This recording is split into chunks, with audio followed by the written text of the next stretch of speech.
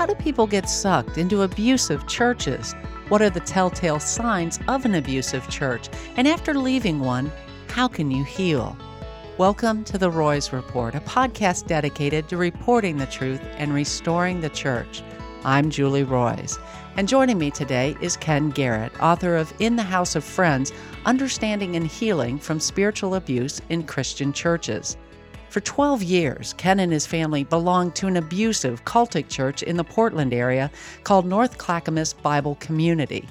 During those years, Ken sacrificed his career, his wealth, and his relationships to a church he believed had a monopoly on truth.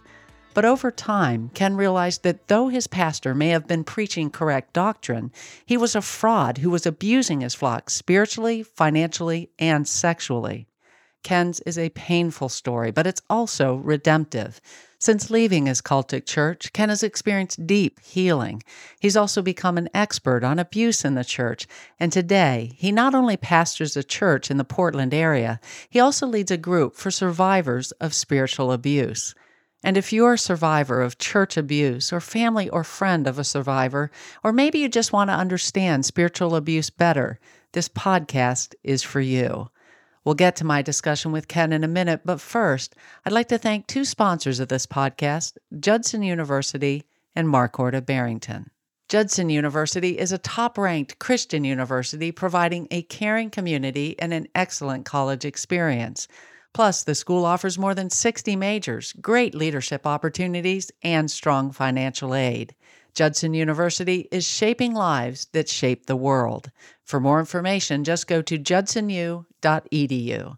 Also, if you're looking for a quality new or used car, I highly recommend my friends at Marquardt Barrington. Marquardt is a Buick GMC dealership where you can expect honesty, integrity, and transparency. That's because the owners there, Dan and Kurt Marquardt, are men of integrity. To check them out, just go to buyacar123.com. Well, again, joining me is Ken Garrett, author of In the House of Friends, Understanding and Healing from Spiritual Abuse in Christian Churches. Ken also is the senior pastor of Grace Church in Portland, Oregon, and he's the founder of the Spiritual Abuse Forum for Education, a regular gathering to promote friendship and education for survivors of spiritual abuse. So, Ken, welcome, and thanks so much for joining me. Thank you very much. Yeah. And before we dive in, I should probably mention that we're offering your book, In the House of Friends, to anyone who makes a donation to the Roys Report in the month of January. This is an outstanding primer on spiritual abuse and really helpful for anyone who's experienced spiritual abuse or wants to help a survivor of abuse. So if you'd like to support our work here at the Roys Report and get this outstanding resource, just go to julieroys, spelled ROYS.com/donate, or you can text 22525 on your phones and the word report. Again, that's 22525 and the word report. Well, Ken, I think one of the reasons that your book is so good is that you know about spiritual abuse firsthand. You and your wife spent 12 years in an abusive, controlling church in the Portland, Oregon area, and you weave that story of your abuse throughout your book, which I think is a really effective way of telling that story. But I'd like to start with your story. How is it that a bright, intelligent guy like you ends up in a cultic church like North Clackamas Bible Community? Right. Good question. We were transitioning, I think in many ways, into being adults. And then me, of course, transitioning out of the military. We were somewhat vulnerable and yet carried with us a very deep, Sharon likes to say, we were deeply pious people. We were very serious about pursuing the Christian life. We loved Keith Green's ministry, although he had died by then, but yeah, very impacting on us both in terms of our views of our faith and what we wanted. So we were very impressionable and very vulnerable. We were respected and we were loved for who we are right away. And we were drawn into intimacies of conversations and self-sharing that probably were not quite appropriate for our stage of membership at this church. But it promised some things that we deeply, deeply wanted. We wanted community. We wanted to raise our kids with other young people having kids and get along and trust each other. So we were recruited into that through the members of the church that reached out to us. Hmm. And you also describe how you began to change as a person as you got deeper and deeper into this church. So describe that. How did you begin to change? I think I became kind of insufferable in a lot of ways. It's funny because my church was in the neighborhood I was born and raised in, and I live in that neighborhood to this day. And so my friends, some of whom we were cradle buddies at our Lutheran church we went to, Mm, they all got cut off by me when I joined my serious church. mm, And I became, I would have described it as, at the time, as being maybe a true Christian, but I also might have just said an evangelical or something like that. But really, I was becoming a narrow-minded fundamentalist. And I was very dogmatic, and I just became a very difficult person to be around if you didn't agree with me. I alienated a lot of my coworkers. I was a paramedic, and mm, which means you spend much time in the cab of an ambulance with a partner, mm. and you have to trust each other and you have to get along. And that's a very important relationship. And I'm so glad that they tolerated me, because I drove a few of them to tears, Mm, witnessing, drawing them out, mm, exposing their vulnerabilities and whatnot. And just, I became very dogmatic toward my wife in our marriage. The abuse of complementarianism and male domination and all of that, which is rife, especially in mm, fundamentalist mhm.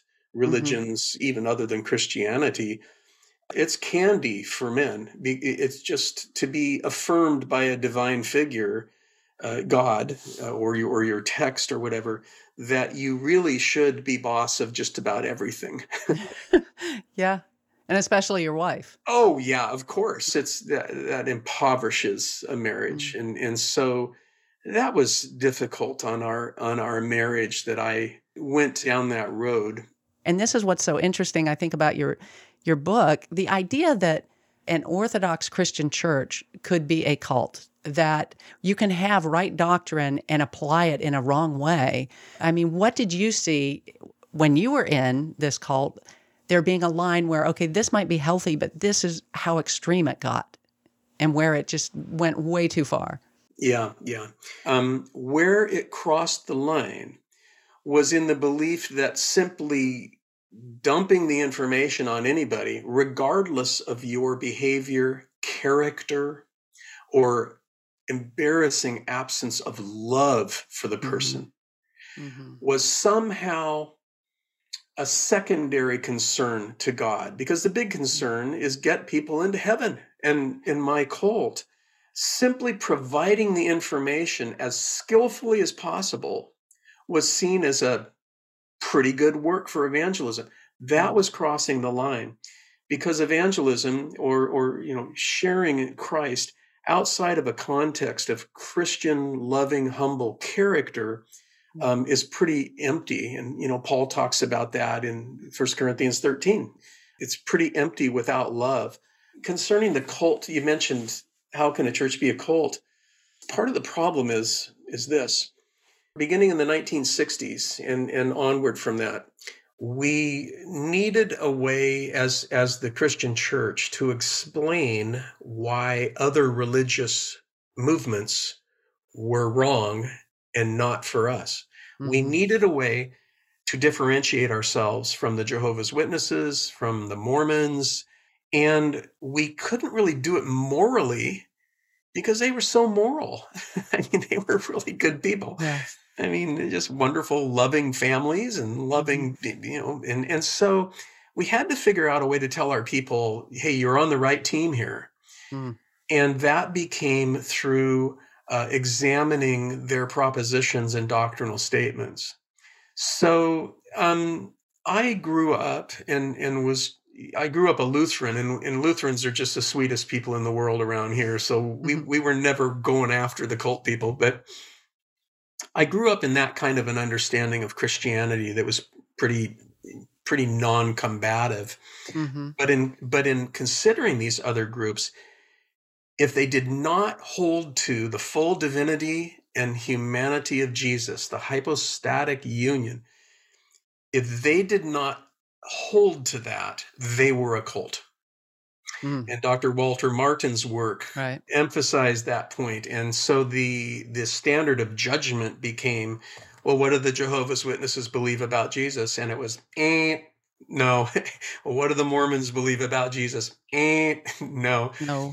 Everybody was out, which I believe you're in through faith in Jesus Christ as he's presented in the Bible. So Mm-hmm. it's not like I'm waffly about that, but calling people a cult based on doctrine has been proven to really give abusive churches a huge break. Mm. And the International Cultic Studies Association, I'm a member of that, and it's not a Christian organization, but they really just pull their hair about this issue of cultic churches saying, well, at least we're not a cult. We believe Right. in this and that, the full divinity of Jesus. So I wish we didn't even have the word anymore, to tell you the truth. Mm. But what it really comes down to is the behavior of the community itself. Mm. If there is those things I wrote about, the isolationism, the elitism, the rewards and the punishments, the painful exiting, the Mm. inappropriate sharing and confessing, the exacting of resources, be they monetary or sexual or just your time or whatever. The Christian church today still is dancing around the cult issue, saying, well, not quite a cult. It was an abusive church. I think the day's coming when we just go, you know what? You can be a church and be a cult. I 100% agree with what you're saying. And as I was reading your book, I was like, this describes churches that I've reported on. To even step on some churches, their toes. When I hear the using truth as a club, I mean, tell me Mark Driscoll didn't do that. Tell me John MacArthur doesn't do that. We are not known by our love. We're known by our truth. And that becomes a real problem. And I don't think truth and love are in conflict at all. But when they are in conflict in your church, that seems to be a huge red flag. And I don't believe this anymore. I did when I was first reporting that a church has to hold to some heresy to be a cult. I don't believe that. It's much more some of the hallmarks that you've said, and we're going to unpack those. But before I do, I just want to know, what is it that made you say, this isn't right, after 12 years of thinking you've got the corner on truth, right? And everybody else is wrong and you're right and you're going to enlighten the world. What made you realize this isn't okay and our pastor isn't okay? Yeah. Well, emotionally, my life became such a train wreck emotionally because of the breakdown of my marriage. My relationship with Sharon was just on the rocks. Also, I had begun to use drugs. I used cocaine and went down that road of dipping and dabbing on weekends. And this was all self-medicating is what it was. But at the time, that just morally and emotionally destroyed me. So it wasn't really after 12 years. It was after about 8 years. Oh, wow. And now I wasn't an angel living amongst the Philistines or something. I wasn't at all like that. I was a desperate and troubled, person. But I suddenly became very sure he wasn't going to change. That's the pastor. Mm-hmm. He wasn't going to change. A lot of people had no interest in him changing. He was impoverishing me. My wife was kind of lost to me in terms of our marriage and our family. It's not like I was going to leave her or something, but it was empty. And considering those things, the contract was broken. Once that contract's broken, It's just a matter of time. The jig is up. Hmm. And so when I've talked to people now from churches, who are telling me, here's my experience with my pastor, here's what happened, here's the way it is. A few of us women feel the same way, and here's what's going on. The last person I talked to, I said, the contract is broken in your mind about what you believed about your life and your church. Hmm. So don't pressure yourself about, am I going to stay? Am I going to go? What's going to happen? It's done. Hmm. It's done, and it can't be rebuilt. Hmm. So that's what happened with me. And it took it took about 4 years before I was walking out the door. Hmm. Let's talk first of all about the abusive pastor, because you even write, every abusive church is a communal expression and product of the dysfunction and narcissism of an abusive pastor, even if the pastor has died and others have taken his place. So talk about the abusive pastor. How do you know if a pastor is abusive? What are the hallmarks? The main hallmarks are found in the experience of those around him, particularly those closest to him. For instance, at Mars Hill, if you were just attending a Mars Hill church and you love the music and you love the preaching and all that, you don't feel like you were spiritually abused. You just, you might not think anything of it. If you Mm-hmm. were on the inner team, You knew. oh yeah, you knew what was happening. Yeah. And that's interesting you say that, because I remember talking to Dave Jones, who's someone who used to write the sermons for James MacDonald. And he has dozens, maybe hundreds of refugees from Harvest Bible Chapel here in the Chicago area where James MacDonald pastored for like over 30 years. And he said the amount of your wounding is usually directly proportional to how close you were to James MacDonald. Bingo, bingo. Yeah, absolutely. The title of my book is, In the House of Friends, Understanding and Healing from Spiritually Abusive Churches. Really, what we're talking about is healing from predatory, abusive leaders. I believe it's in the lives of the victims that we determine the abuse and the extent of narcissism in the pastor and the leader.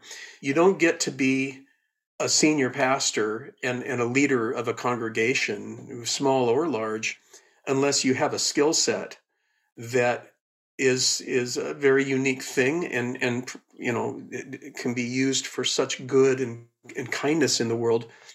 But you do have some skills. You do speak every week in front of a group of people. Hmm. You do have power, the pastor's power of time, his time. And so it's a magnet for narcissistic leaders. But it's through examining the effects that he has on the world and the people around him that you can really start to suspect the suffering they cause and where they're at. And I wish people would really look at the fruit. I mean, that's what you're saying. Look at the fruit of this pastor, not fruit as in how many books has he written, how many people, are coming to the church. I mean, that's what we look at as Americans, right? No, fruit in scripture is love, joy, peace, kindness, gentleness, self-control. I mean, these things, is your pastor exhibiting that kind of fruit? And do those close to him exhibit it? And one other caveat, I've seen in a lot of churches where you say a lot are impoverished around him.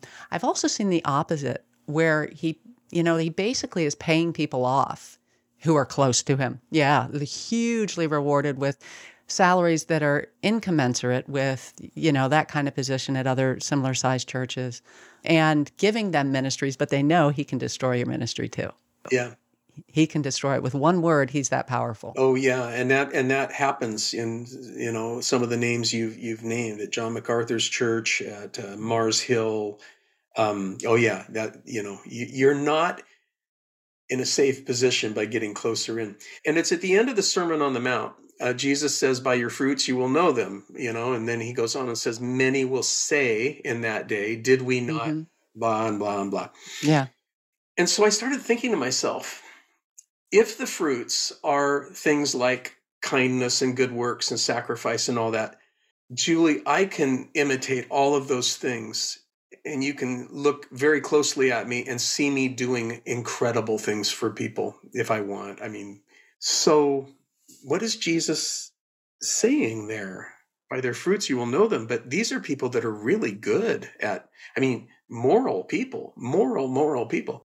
So then I thought to myself, the examples that Jesus gave on that day, many will say, did we not? All of those examples are speech acts. Mm-hmm. Okay. You can act like you think it would look to cast out a demon, but you're going to say something.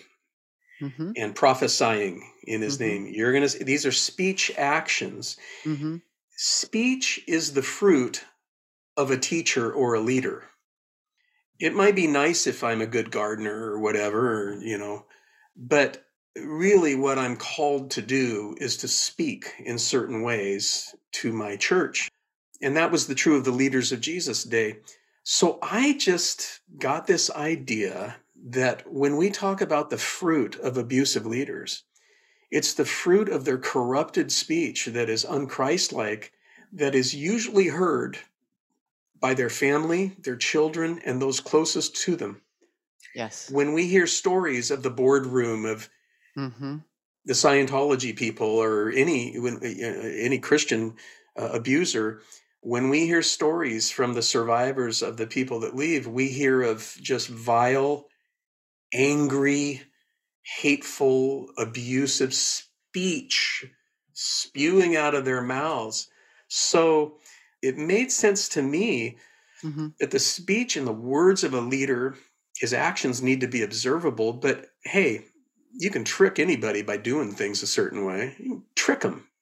Jim Jones had wonderful social programs before he went really bad. But the speech that your wife hears, she knows, and your children in the car on the way to and fro, or your closest friends, what you say after that person leaves the room to the people still in the room, your speech.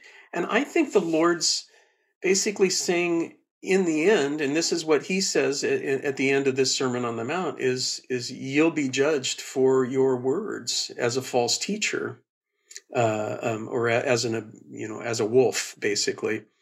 What does he say? Thorns don't produce grapes or something like that. I think what he's saying is no matter how it looks, in the end, people betray themselves by what they say. It has to come out. You can't live a lie. My guy lived a lie for a few years, preaching exegetical sermons and, preaching all kinds of great things. But eventually he couldn't live with the cognitive dissonance anymore. It had to come out. And so he began to become more reckless in his humiliation and his criticisms and things that he's ashamed of today and is held accountable to today. So that's just my little thing there when we're trying to determine who is an abusive leader. You don't always know, because all you're seeing is a great preacher who says good words, and good grief, look at all the good things he's doing. I think you're right. They're con men. I always remember that somebody told me the Greek word that we get hypocrite from is actor. So he's an actor. But I think you're absolutely right. I used to say this in radio. If you listen long enough because I was 10 years in Christian radio, I saw the character of these men often. And I'd be like, it eventually comes out if you listen long enough. They'll say all the right words. They sound really good at certain times. They'll eventually come out.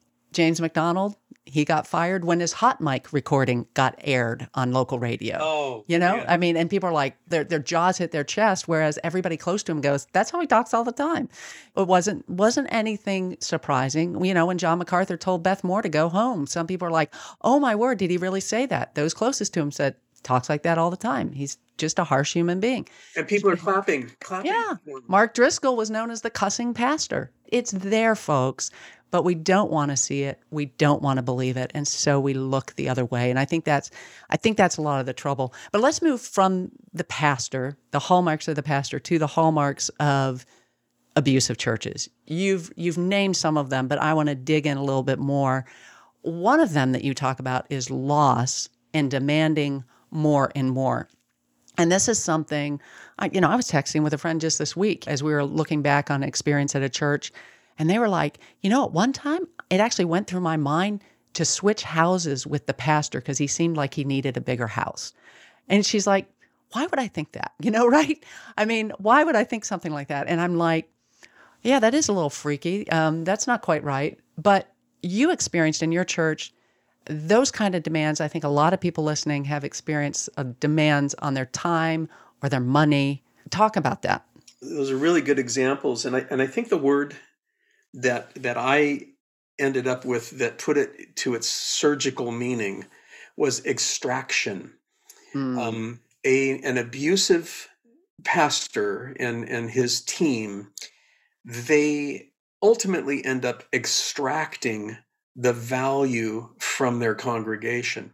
They are the modern day application of Ezekiel's shepherds that were fattening certain sheep and slaughtering them to eat them themselves. There's an extraction of resources, of emotional resources, an extraction of loyalties, sexually, certainly that's always around. An extraction of finances, money, commitments, and then a biggie is time. Getting vulnerable people, younger people who have a bit of control over their time and really need to spend it with each other as a husband and wife or something, kind of just settling into life, but instead keeping them busy 4 or 5 times a week. So extraction is the way that I look at it. And the way it works is that the flow of things of value, both public and private, the flow is always into the coffers of the abuser, never out. Now, what you mentioned earlier is absolutely relevant, that there is a reward system. People are rewarded mostly for their silence and support, but they do receive rewards. Got it. But generally, of the church itself, these guys with their zillion-dollar homes and planes and all of this, these all represent the material extraction of resources from the people of God into the coffers of the abuser. And I think that's a very important indicator for when you're thinking about your church and maybe the abuse you're experiencing, is to ask yourself, well, like Sharon and I, we said, okay, we're in our middle 30s now, and we don't own a home, although I've been working for years as a paramedic, and we'd sold homes for our ministry, but we don't own a home.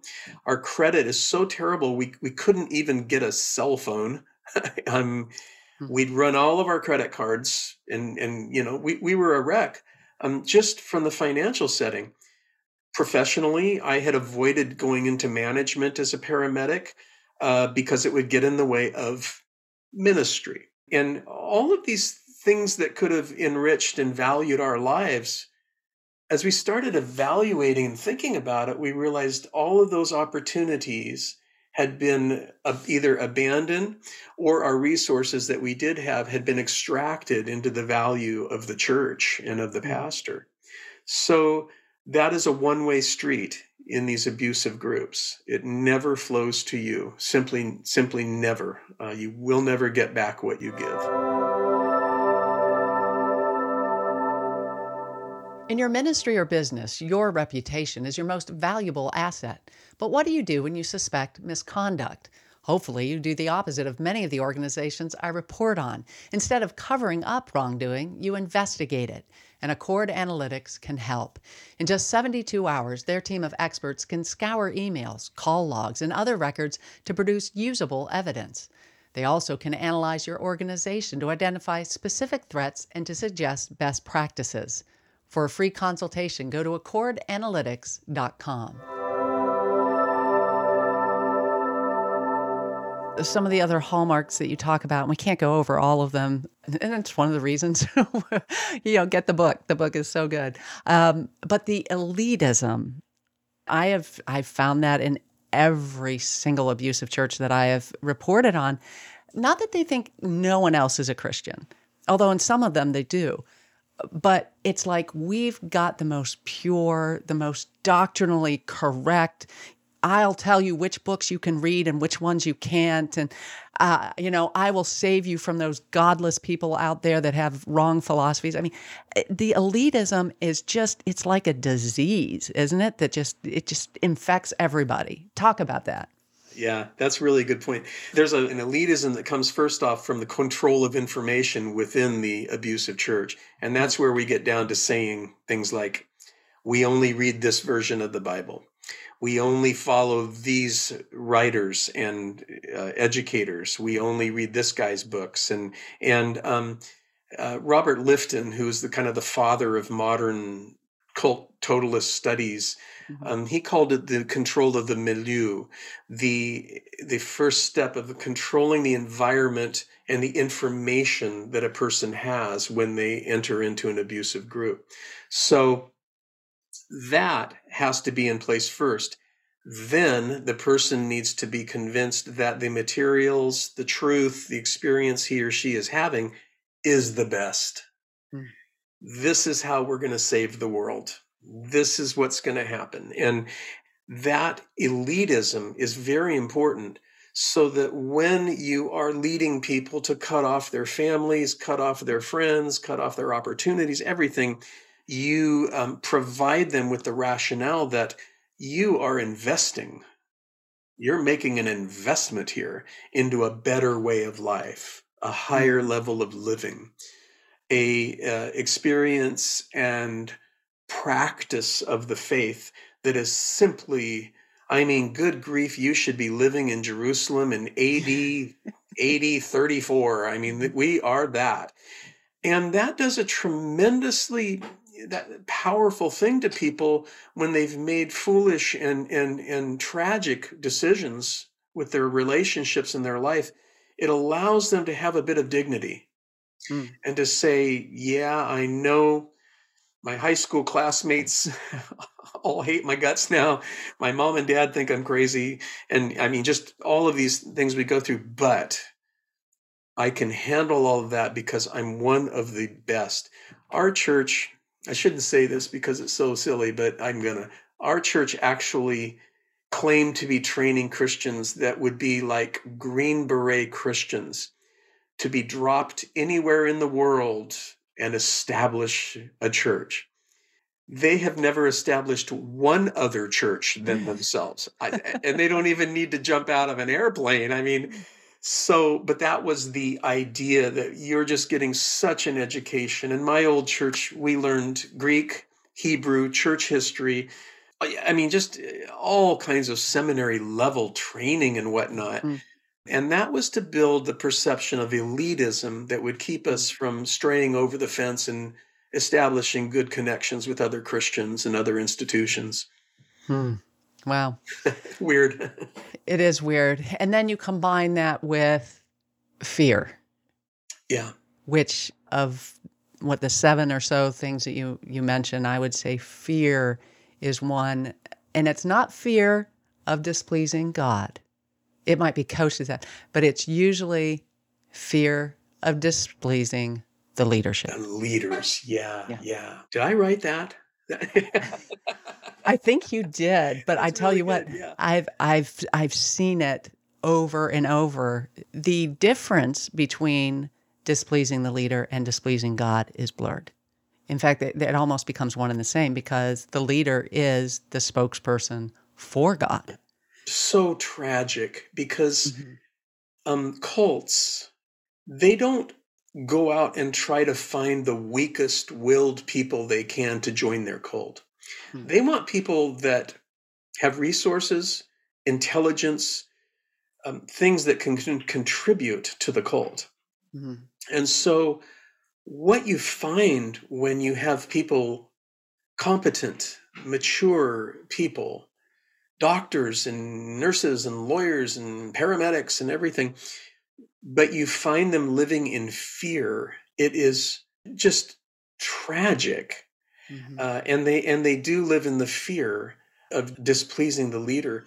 And I think that might be one of the hard parts for people leaving the church to really come to terms with, when they leave, people leaving abusive churches, is to admit that their primary emotion around this person was fear, because he could, with the snap of a finger, he could put you in a U-Haul driving out of town to hopefully go live with your folks somewhere while you figure out what you're going to do with your life. He could do that.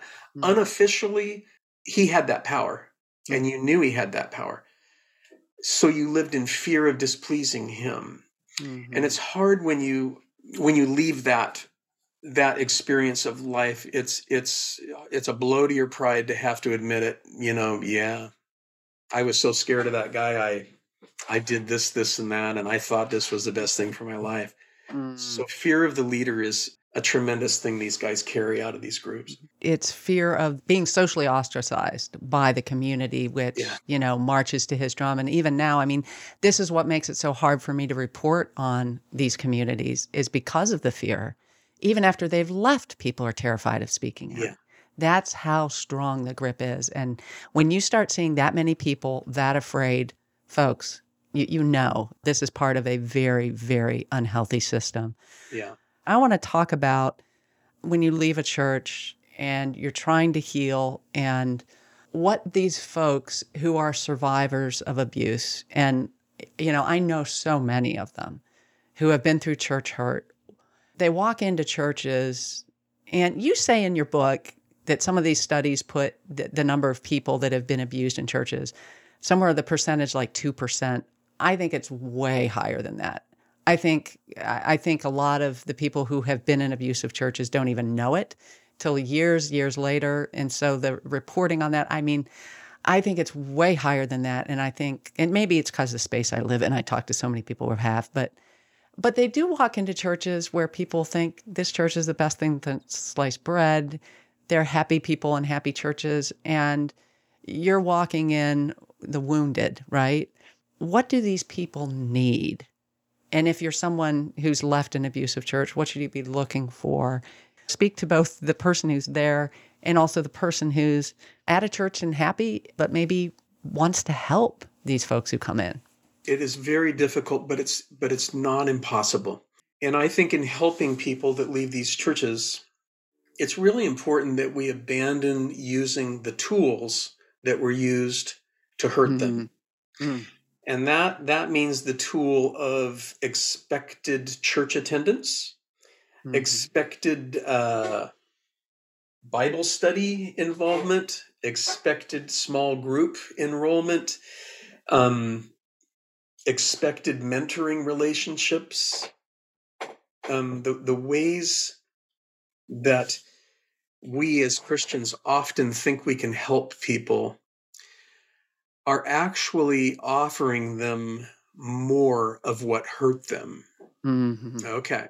So where do we go with that? I mean, good grief, I live by the Bible. I'm a Bible preacher, and I believe in healthy mentoring and friendships and all that. What I believe is that we have to become experts in majoring in the one thing that is absent in every single abusive situation, and that is grace. Grace does not exist in the cult. It doesn't exist in abusive churches. Nothing like it exists in Krishna or yoga cults or anywhere where people are being abused. So as Christians, kind of seeing to our own house first, I think we need to explore and understand what grace means, but not so much theologically, because we're all pretty, the worst churches in the world get up and preach grace on Sunday, Or they have it in their name. Oh, they have it in their name, of course. Absolutely. I think it involves a very deep dive in understanding graciousness. And we don't do that quite like we should. We're awkward. We're uncomfortable. It's an easy thing, but it's something we need to think about and work on. And that involves treating people graciously, not calling them out, not making them wear a name tag, not making sure they come back to church next week, not letting them just sit in a dark corner and come in late and leave early as they like. when we refuse to treat people with the kind of graciousness and respect that really exists in any good community, I think we fail in the biggest part of Christianity. And we become uncomfortable as Christians. In churches, there's so many of them. How can I speak for them all? But I think in churches broadly, we've not begun to understand and deal with the trauma of sexual abuse, particularly with women, but men too, of course, and children. I don't think we've really begun to grapple with what it means to be a healing organization that protects people. We're still in a bit of a hangover of years of being drunk on the leader's success and excuses and pathetic behavior. We're still hungover from it. And that's where we need to get. And that involves being gracious and kind to people. It also involves understanding depression, trauma. Mm-hmm. It involves seeking somewhat of an acceptance of the anger and the dissociation a person feels with their faith and with church attendance, and the role of triggering in going into a church. That was kind of my big rhetorical thing I was trying to get to when I wrote that chapter on when the walking wounded walk into church. I just wanted to point out the tremendous triggers that pop out at them that we don't think is a trigger, but accepting and acknowledging that is very powerful in the life of an abused person. So I had a family come to my church, and our worship leader sang, "I surrender all." Oh no! I surrender all. But it's a great song if it's like if you haven't been through this, yeah. And they left the church crying. Oh. They left the church crying. Yeah. And it's not because that's a terrible song or the worship leader was an abuser or anything. It's just, it's understanding the experience. So I think in helping people, we have to take our religion off the table, which means, okay, good grief, let's meet for a beer and just talk about what happened. Or, hey, I get it. You don't need to, you can't commit to coming to church. I don't even think you should if you feel this way. But if you want to do so, how about if you just make it every couple months? I'd love to see you, and we can connect then, see how you're feeling. But how about if you not sign on any lines and you just think through and heal from what's happened to you? I believe a friendship and a relationship that expresses that kind of coloring over the lines to accept and affirm victims and survivors is the only hope of having a meaningful part in their healing. Otherwise, you're just going to miss the deep healing that needs to happen. Well, this concludes part 1 of my interview with Ken Garrett, author of In the House of Friends. In part 2, Ken talks more about how to minister to survivors of spiritual abuse, and he tells of a powerful moment when he disclosed his daughter's abuse by his former pastor to the pastor of a new church he had started attending. He just exploded, like not quite out of his chair, but he kicked his leg out and his head snapped back, and he became visibly enraged. And I hadn't let myself experience that. I was so ashamed to be a dad who was out there preaching to everybody at work and studying Greek all day and all of this. And look what this wolf was doing to my children. In our next podcast, Ken also describes the legal battle to bring his former pastor to justice, and he offers insights for how friends and family should respond to people they love who currently belong to an abusive or cultic church. Thanks so much for joining me for this episode of The Roys Report, a podcast dedicated to reporting the truth and restoring the church. I'm Julie Roys, and just a reminder that we're able to do this podcast and all our investigative work at The Roys Report because of support from people like you. And in the month of January, we're offering Ken's book, In the House of Friends, to anyone who gives a gift to The Roys Report. To give, just text 22525 on your phones and the word report. That's 22525 and the word report. Or go to julieroys, spelled ROYS.com/donate. That's julieroys.com/donate. Also, just a quick reminder to subscribe to The Roys Report on Apple Podcasts, Google Podcasts, or Spotify. That way you'll never miss an episode, and while you're at it, I'd really appreciate it if you'd help us spread the word about the podcast by leaving a review. And then please share the podcast on social media so more people can hear about this great content. Again, thanks so much for joining me. Hope you were blessed and encouraged.